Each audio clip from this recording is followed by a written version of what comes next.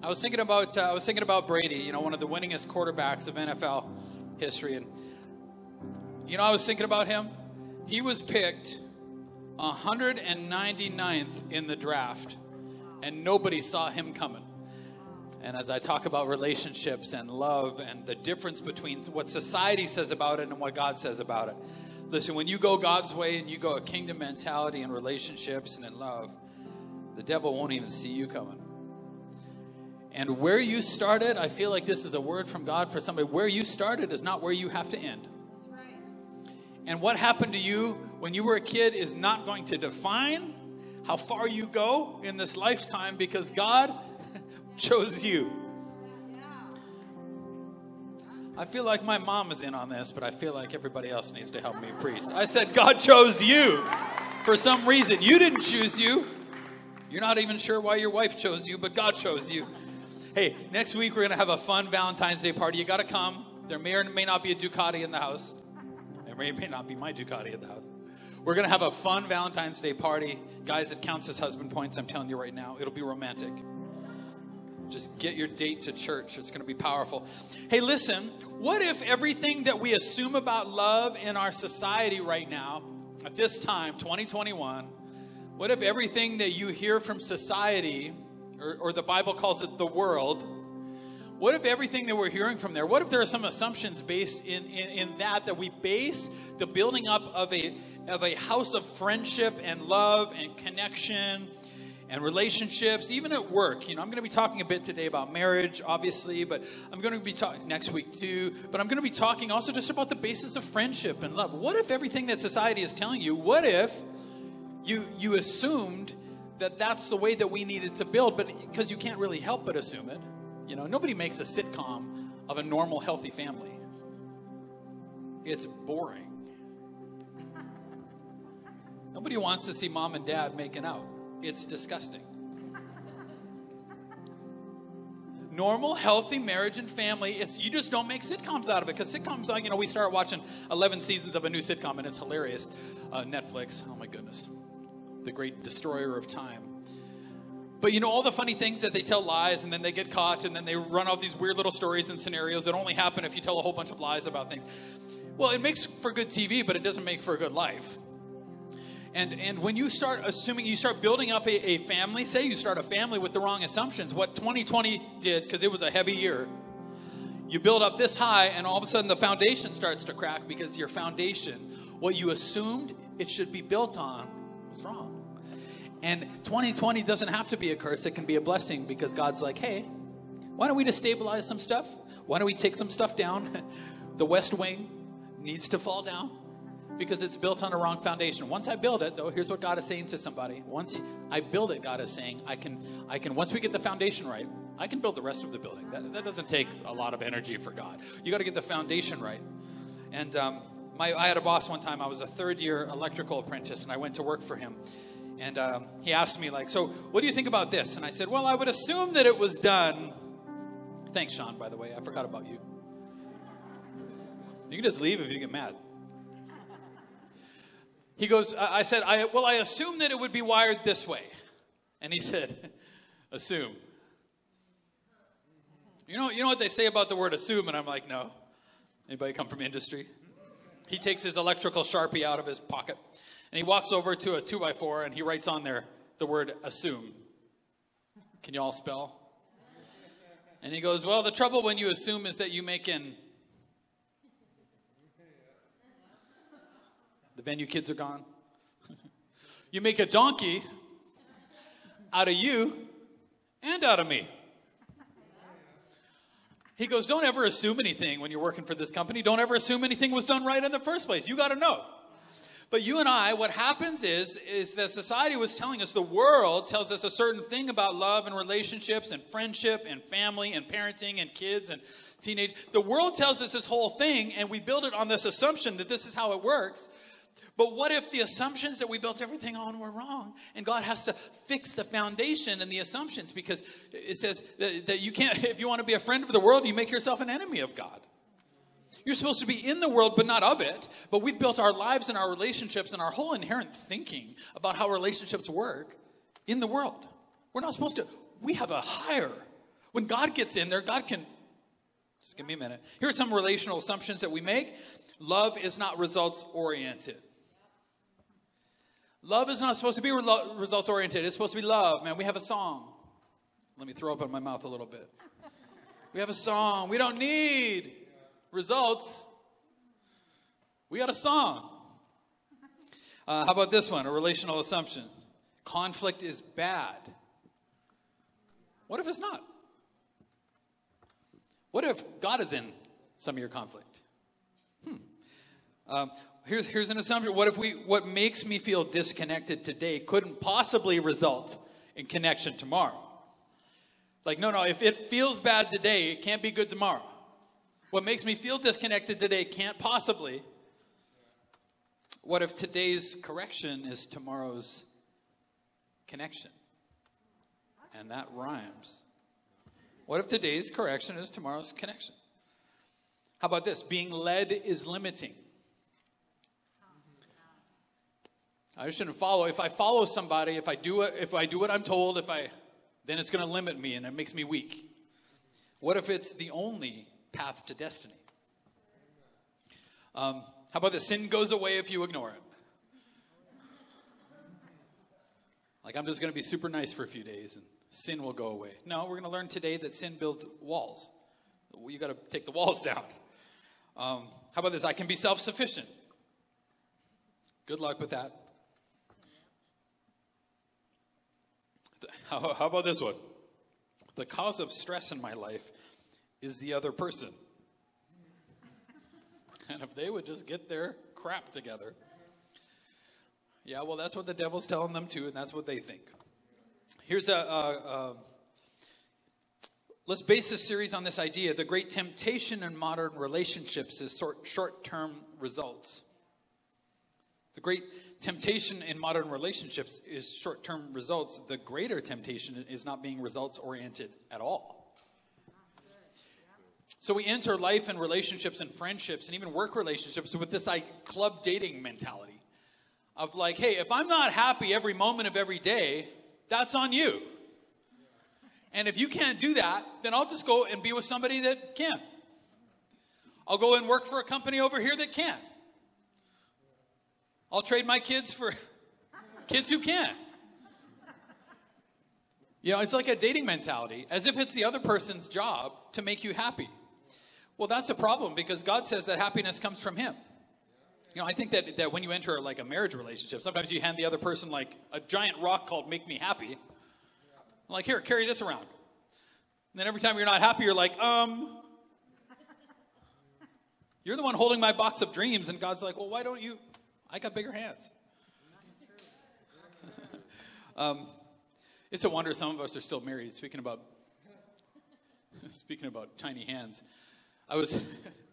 anybody know Karen Edwards? Okay, so Aaron and Karen, well, when they were dating, you know, if anybody's gone to a movie with Edwards and I go on bro dates sometimes to go watch movies where guys get shot. And the only crying is like, oh no, please don't. That's good character development, you know. I love a good character plot. No, I just like when the bad guys get shot. That's a great movie. Sometimes we'll go, he always gets like a giant thing of popcorn and a giant pop, right? And so when he was dating Karen way back in the day, and Karen's like little, and you know those giant pops at the movie theaters? You know, I don't have like super tiny hands, but I always like go for two, right? Well, Karen reached they're dating and they're watching a movie, and she reaches a little pterodactyl hand over, right? A little T-Rex hand over with one hand and grabs it and dumps the whole 14 gallons in Aaron's lap. Just,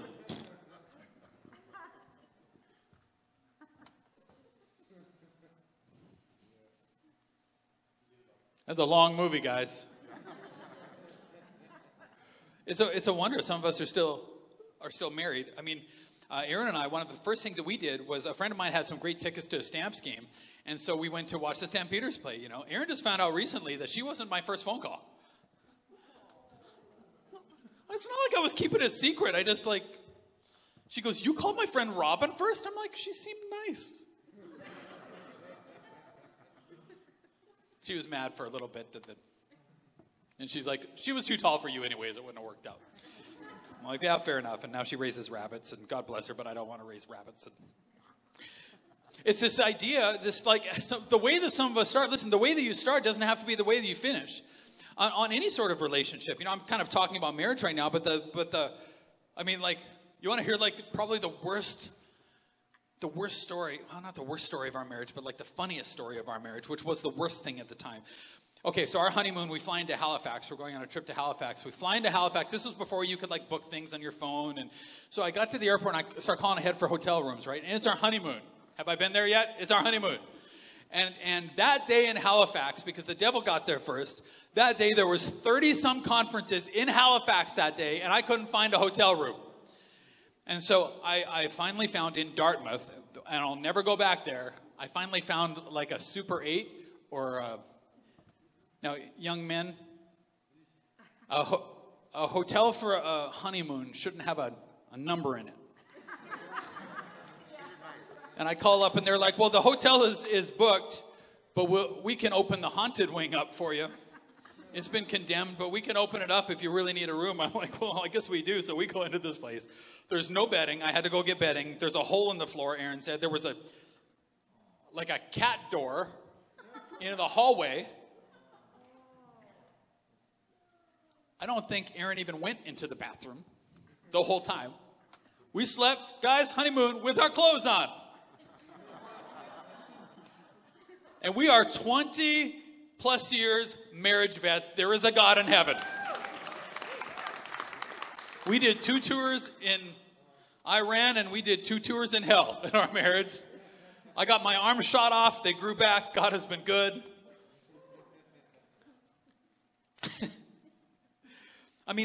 At first you start a relationship, you have a friend and it's all because of hey, we have the same, we like this, we vote for the same, it's because of, right? And I had an aunt that said when she found out that we were engaged, she said, well, at first you get married because of some things, but she said, Dean and I are still married in spite of a whole lot of things. And I feel like you got to get the in spite ofs out of the way. You got to deal with the in spite ofs but that's not really what society is telling us about relationships. They just keep looking for the because ofs, but they'll get lost in the in spite ofs unless there is God in your relationship. Or the worst thing, which I think is maybe even worse, is that you just coexisting, which this is called coexisting sarcastically, because you shouldn't coexist with people and just kind of settling for a non-friendship friendship. Something that's not going anywhere. Something that's not doing anything. I don't want you to just keep a family together if you're not going anywhere for God, if you're not doing anything in the world. What's the point of that? And so I don't want you to, if you're married, I don't want you to have I just don't want you to have a marriage. I want you to have a great marriage. God doesn't want you to just have a kid. He wants you to have a kid who loves God greatly, Not a friend just to have one, but a friend that's doing something together going to your destiny, bearing fruit in the world, doing something amazing.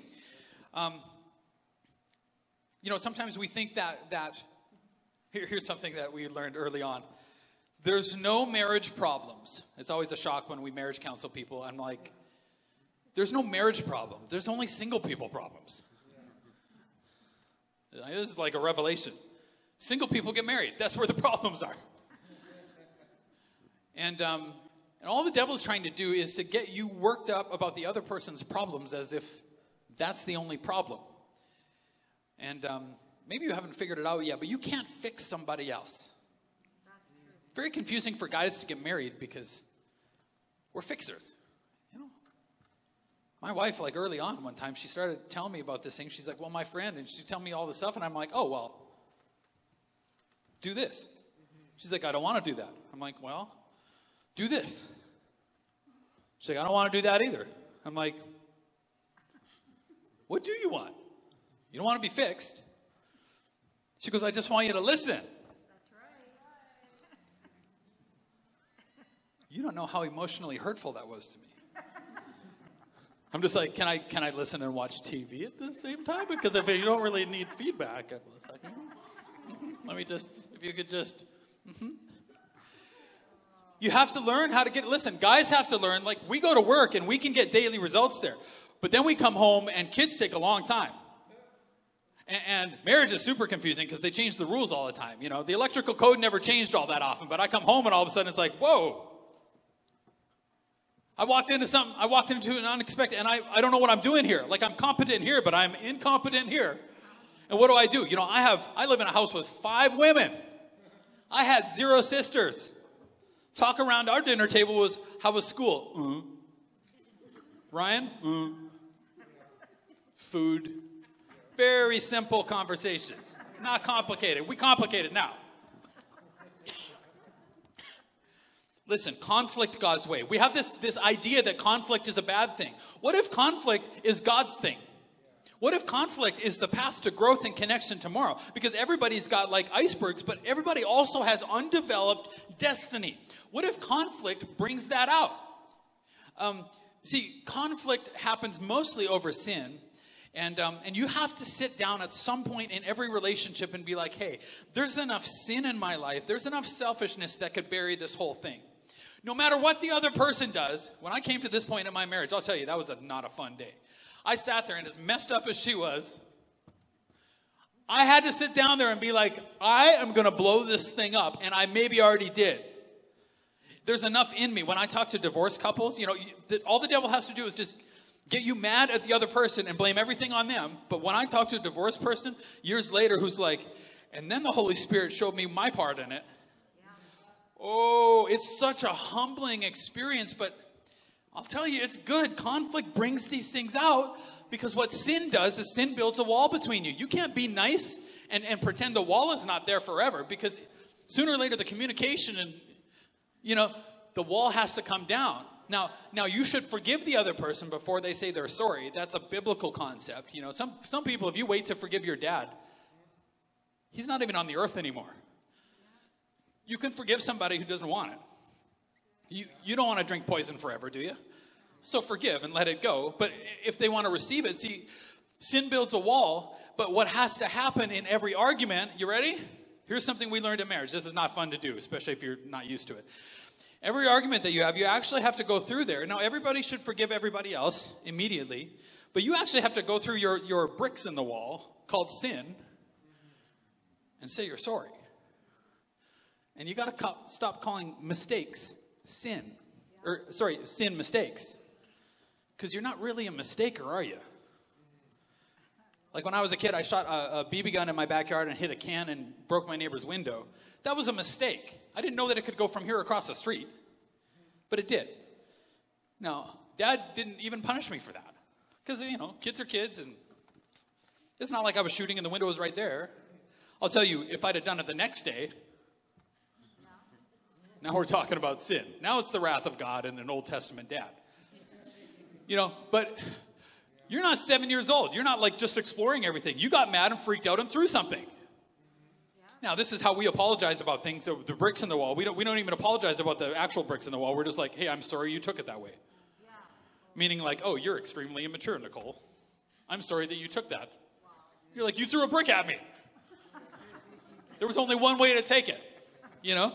We don't apologize. So you actually have to go through every argument that you have and go back and just be like, I said this and I'm sorry. I was being mean. Listen, young people, if you don't want to do that, don't get married. Because you're going to have lots of practice. You actually have to go through it and actually remove that. Well, you know what? Conflict is where that happens. What if you started seeing conflict as God's ability to bring greater connection? You're like, well, no, but see, it hurts so much. And like, God can heal. Where do you think resurrection comes from? Death. Well, you mean we could be closer after betrayal? Yeah. I actually mean that. Because God can do anything. God can resurrect anything. That's right. That's good. You don't like conflict? How about patterns in your life? Look, if there's patterns over and over again, and you know that they're there, you just keep watching them. You fight about the same thing every day, you know, with your friend. You just like, tomorrow is going to be the same argument as it was yesterday. Just fill in the blank with something new. There's a spiritual stronghold at play.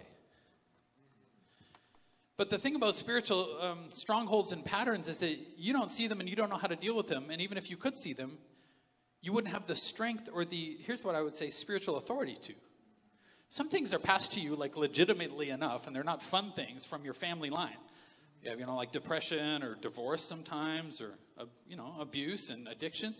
They get passed to you, and the devil's had a stronghold in there. Well, you're in the family of God because there are people with authority in the family of God to deal with those strongholds.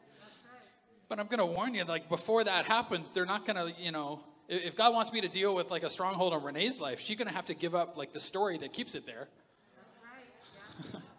Yeah. and people that God gives to you to help set you free, they won't put up with your little addict story. Like, well, it's not really a problem. Well, if it's not a problem, then we shouldn't pray about it. Well, just pray about it. I'm not going to pray about something that you don't think is a problem. Some people want me to do that. Hey, Pastor, pray for me. And I'm like, is it a problem? Well, no, I'm sorry that you took it that way. Do you want me to pray to dumb Jesus? No, for real. Or is it sin? Is something wrong, Okay. Listen. And I want to push your buttons a little bit because conflict is good. And I'm an 8 on the Enneagram, and that's how I connect with people. I connect through conflict. I love it. I love a good fight. Hey, watch this. Watch what the Holy Spirit showed me. Society thinks love is agreement. Watch, whichever side of COVID, watch how each side was playing the game. If you love me, you'll agree with me. And if you don't, your heart is full of hate and you want people to die. Like of this or of that, right? So the word hate was tossed around a lot because we think in society that love is agreement.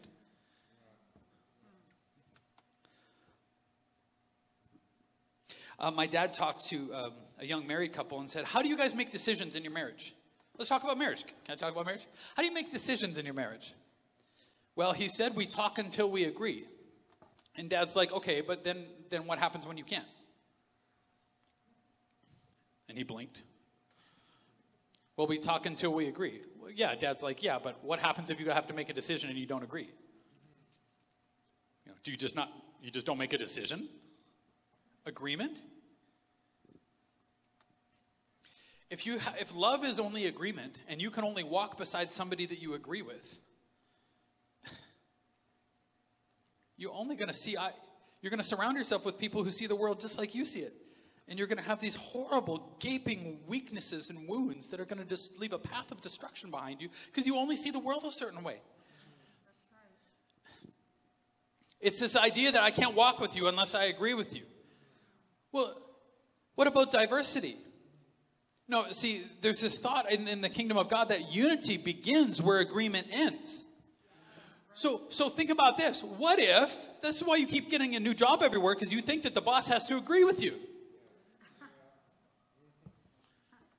I can do things on a job site that I disagree with. Wait.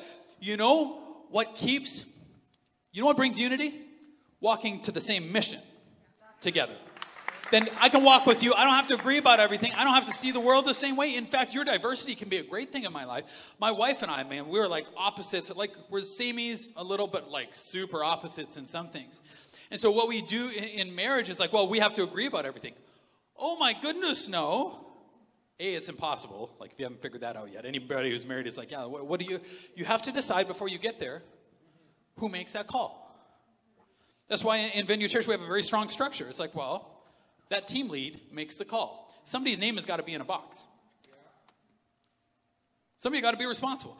Now, biblically in marriage, this is what the Bible says, that God, when he comes knocking on the door to find out who broke that family, or if it's doing well, he comes, we believe in our family that God, he's not, in the judgment, it's not going to be Aaron. It's going to be me. That's why the devil tried to take out a whole generation of men, which is like a horrible, scary thing for me, because my name is in a box, and God's going to be like, hey, how'd you take care of everything? Did you steward everything that I gave you, or did you mess it up? How are your kids doing? Do they love me? So, in the church, he's not coming to you, Couplet, and be like, hey, you messed the church up. He's like, no, you just messed up your part of the church. I'm just kidding. No, he's like, that's what responsibility and leadership is that somebody's name has got to be in a box and make decisions, and if it doesn't go right, you got to fix it, right? Now, having said that, like, yeah, in a church, I could make a decision and be like, no, we need to swap that around. We need to do this. I would have the right to overrule, but I'll tell you what's even better is sometimes I have to because there's something that the Holy Spirit whispers to me or I have more information. But you know what's even better than that is getting you on board and training you up in your gift because you bring something that I can't bring over there. And we said last night to some of the team, I'm like, thank you, youth leaders, for giving to my kids what I couldn't give them. I am so grateful to God for you that you filled in all these gaps and you made them more mature and you brought this roundedness and this amazingness to them that wasn't going to come from us. I am so grateful for you. And look, the diversity was supposed to be, we can have unity in diversity if we're going to the same place. In fact, you can only get to the same place if you celebrate that. Who has the right to make a decision? This is hard in a marriage because you know what you fight about? Control. Just do what I want you to do, Aaron, every single time. Well, what if God gave her the gift for that? There are some decisions I'm like a 7%er in. And she's like a 90%er in. You can be proud and be 7% right. If that's what you want. And vice versa. Here's an assumption in society. Every voice matters equally. It's a democratic idea. Every voice matters equally. It's the same weight in every voice. What happens when every voice matters equally is that you start getting really bad results with everything because that doesn't work in business. It doesn't work in family. And, you know, like, look, if I needed a plumber the other day, so Josh came over to my house. When I need a plumber, all my experience in the electrical trade doesn't help me. I can be like, push him out of the way and be like, I got this. He's like, why am I here? You know what? I kind of needed him. When I'm with him, I'm the apprentice. Yeah. If I have a plumbing problem. It's this idea that every voice matters equally. No, every person has equal value in the sight of God, just like his children do. But he gave gifts to some. And he gave gifts to some, and the gifts are different. And in that situation, you need the person with the gift. That's right. Right? And we start treating relationships as democracies. Churchill said this of democracy. Many forms of governments have been tried and will be tried in this world of sin and woe. No one pretends democracy is perfect or all wise. Indeed, it has been said that democracy is the worst form of government except for all those others that we tried. But we come into the kingdom of God as if democracy is this God-given thing. You know what? Then you come into a kingdom of God with a benevolent dictator that will make things work out for you and give you salvation in heaven in the end and save people on the earth from the power of the devil. And we come in with this democratic thing of like, every voice matters equally. Go ahead, devil. Speak. God is another voice over here. COVID is all of this over here on my screen. And every voice matters equally. No. That's not diversity. That's not the gift at work. Are you starting to see? You're supposed to be in the world, but not of the world. This is what the world says right now. Like every voice matters equally. No, it doesn't. Your relationships need to be results oriented. You'd be like, but pastor, you mean the ends justifies the means? No, never. You can't get the ends of God by the means of the devil. Not in God's kingdom. But it's this idea of God's like, I'm looking for results in this relationship. You want fruit. That's the result. This is what you got to do. You know what democracy in a battle looks like? Somebody tosses a grenade over here, and instead of one commander yelling, run! People are like, I don't know, is that a grenade? Spin around. I feel like that's a grenade. One guy jumps for it because he knows it's a grenade. This guy over here doesn't see it, and he's like, they're just making all this up. Well, democracy and war, look, when you come to Christ, there's a devil that's been trying to hurt you and kill you and get you wrapped up in sin. You are in a war. Now, if you want to get shot in the face, try to be democratic about everything. Try to tell God what you think all the time when he's just like, run! Flee temptation. You're like, no, I'm strong. James, the brother of Jesus, writes this. I don't have many scriptures, but they're powerful. How many people know that being a brother of Jesus would be its own deal? My little brother was the perfect one. I always make fun of my mom because I'm like, oh yeah, he was so special. No, my brother's great. But you imagine James being the brother of Jesus. It's funny that Jesus' brothers weren't listed as his disciples. In fact, the main thinking around that is that they weren't even following him until after his resurrection. Like, what would it take your brother to convince you that he was the Son of God? Like, why can't you be more like Jesus? You know, like they were like, I hate Jesus. Like, I mean, come on. You think that if you were married to Jesus, that it would be great. You messed that up too. He's like, what's causing, look at this. He would have been fighting with Jesus. What is causing the quarrels and fights among you?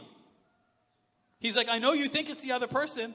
I know you think it's happening out here. What's causing it? He says, don't they come from the evil desires at war within you? Right. He's saying the reason that all this conflict is happening is because you're losing a war right here. You think it's them, but it's right here. You want what you don't have, so you scheme and kill to get it. Well, you don't kill, but you kill them with your words or your thoughts. Sometimes you put people in a box and take them out in your brain every now and again just to beat them up a little bit. Like, yeah, stupid. And put them back in the box. I'll see you later. You're jealous of what others have and you can't get it, so you fight and wage war to take it from them, yet you don't have what you want. Ready? Because you don't ask God for it. You know why? Because you're asking the other person for it. Make me happy. Make me happy, Aaron. Make me happy, kids. God's like, happiness is mine. Why do you ask me for all these things? Well, fulfill me. Here's my box of dreams. Help me. God's like, with those little pterodactyl hands? And she did the same to me. Hey, make me feel this way. Don't ever leave me. Don't ever. God's like, hey, why don't you come to me to get these things? You don't have them because you're asking the wrong person for them. They can't. They can't be God. They can just be the best version of them, but that's still nothing like God. And even when you ask, you don't get because your motives are all wrong. You only want what will give you pleasure. So he said to me, like, yeah, I'm here on this earth to be loved. Well, that's a problem. Because Jesus didn't come to this earth to be loved. If he did, you screwed that up. He came to love. That's why you're here. To love. You'll never find your purpose till you help somebody find their purpose. Then he says, you want what will give you pleasure? What about what will give somebody else pleasure and connect them? Even when you ask, you don't get. It says, you adulterers, don't you realize that friendship with the world makes you an enemy of God? I say it again, because you're not listening. If you want to be a friend of the world, he goes, I tried it. You make yourself an enemy of God. You can do a relationship the world's way, or you can do it God's way. One works and the other doesn't. Pick one. Do you think the scriptures have no meaning? They say that God is passionate, that the spirit he has placed within us should be faithful, not to you, but to him. You're trying to get everybody to be faithful to you. That's not, wait till Valentine's message. I'm going to be talking about how do we do marriage God's way. My main goal in marriage can't be for her to love me. It's for her to love Jesus. When she does that, she'll love me better. It's a secret. I want her to love and honor God more than anything else in this world. It can't be about me. Come on. Ladies, get your men here. Be like, I'm going to church on Sunday. You can give me breakfast in bed, but I'm going to church because you need to be there. He says, God gives grace generously. As the scriptures say, God opposes the proud, but gives grace to the humble. I'm going to end the scripture there. There's something you need to understand. It says God opposes the proud but gives grace to the humble. When you're proud and it's about you, God will set himself opposed to you. Because if you win, the devil wins. And he wants to win because then he can take care of the other person. He can take care of you. Listen, God gives grace to the humble. What is the word grace? Grace is like it's like oil in a gearbox. You think about how much conflict you have at work and the fires that always get started because of the friction of the conflict. Conflict with grace gets work done. When a motor is turning and trying to run a belt and move, when there's oil in the machine, which is the grace of God, but God only gives it to humble people. And then James says, humble yourselves under the mighty hand of God. Humble yourself. You know what you and I spend our lives doing? Trying to humble the other person. He's like, look, if everybody in your life eventually irritates you, you're proud and you don't have any grace. Because God's like, I give grace to humble people, and you'll have grace for your spouse. You'll have grace for your kids. It doesn't mean you let everything go, but you'll have grace for them. There's this oil in the machine. Do you know that when the oil is right, when the grace is right, you can punch above your weight class? A tiny motor we're trying to get the motor upsized. God's like, there's nothing wrong with the motor. It's the friction.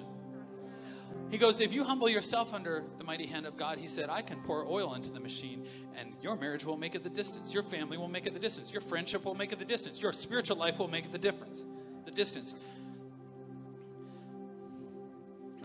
The devil loves it when you fight people around you because it stops you from fighting the war within you. Here's a quote that I came across in a book. Every army that doesn't have an enemy to fight turns on its own population. I don't know, historically, I think that's probably largely true, but you got to think about this. The Bible describes you in the kingdom as a soldier. You are made to fight. Listen, if you're not fighting the devil for the people around you, he'll get you fighting people around you, and you'll lose the war within you. King David, his biggest sin in his life was what it says, when the spring of the year when kings went to war, he stayed home and he got into temptation and he killed one of his best guys. Why? When kings go to war, and God is saying to some of you, go to war. But instead of going to war for you to win, go to war for the people around you to win.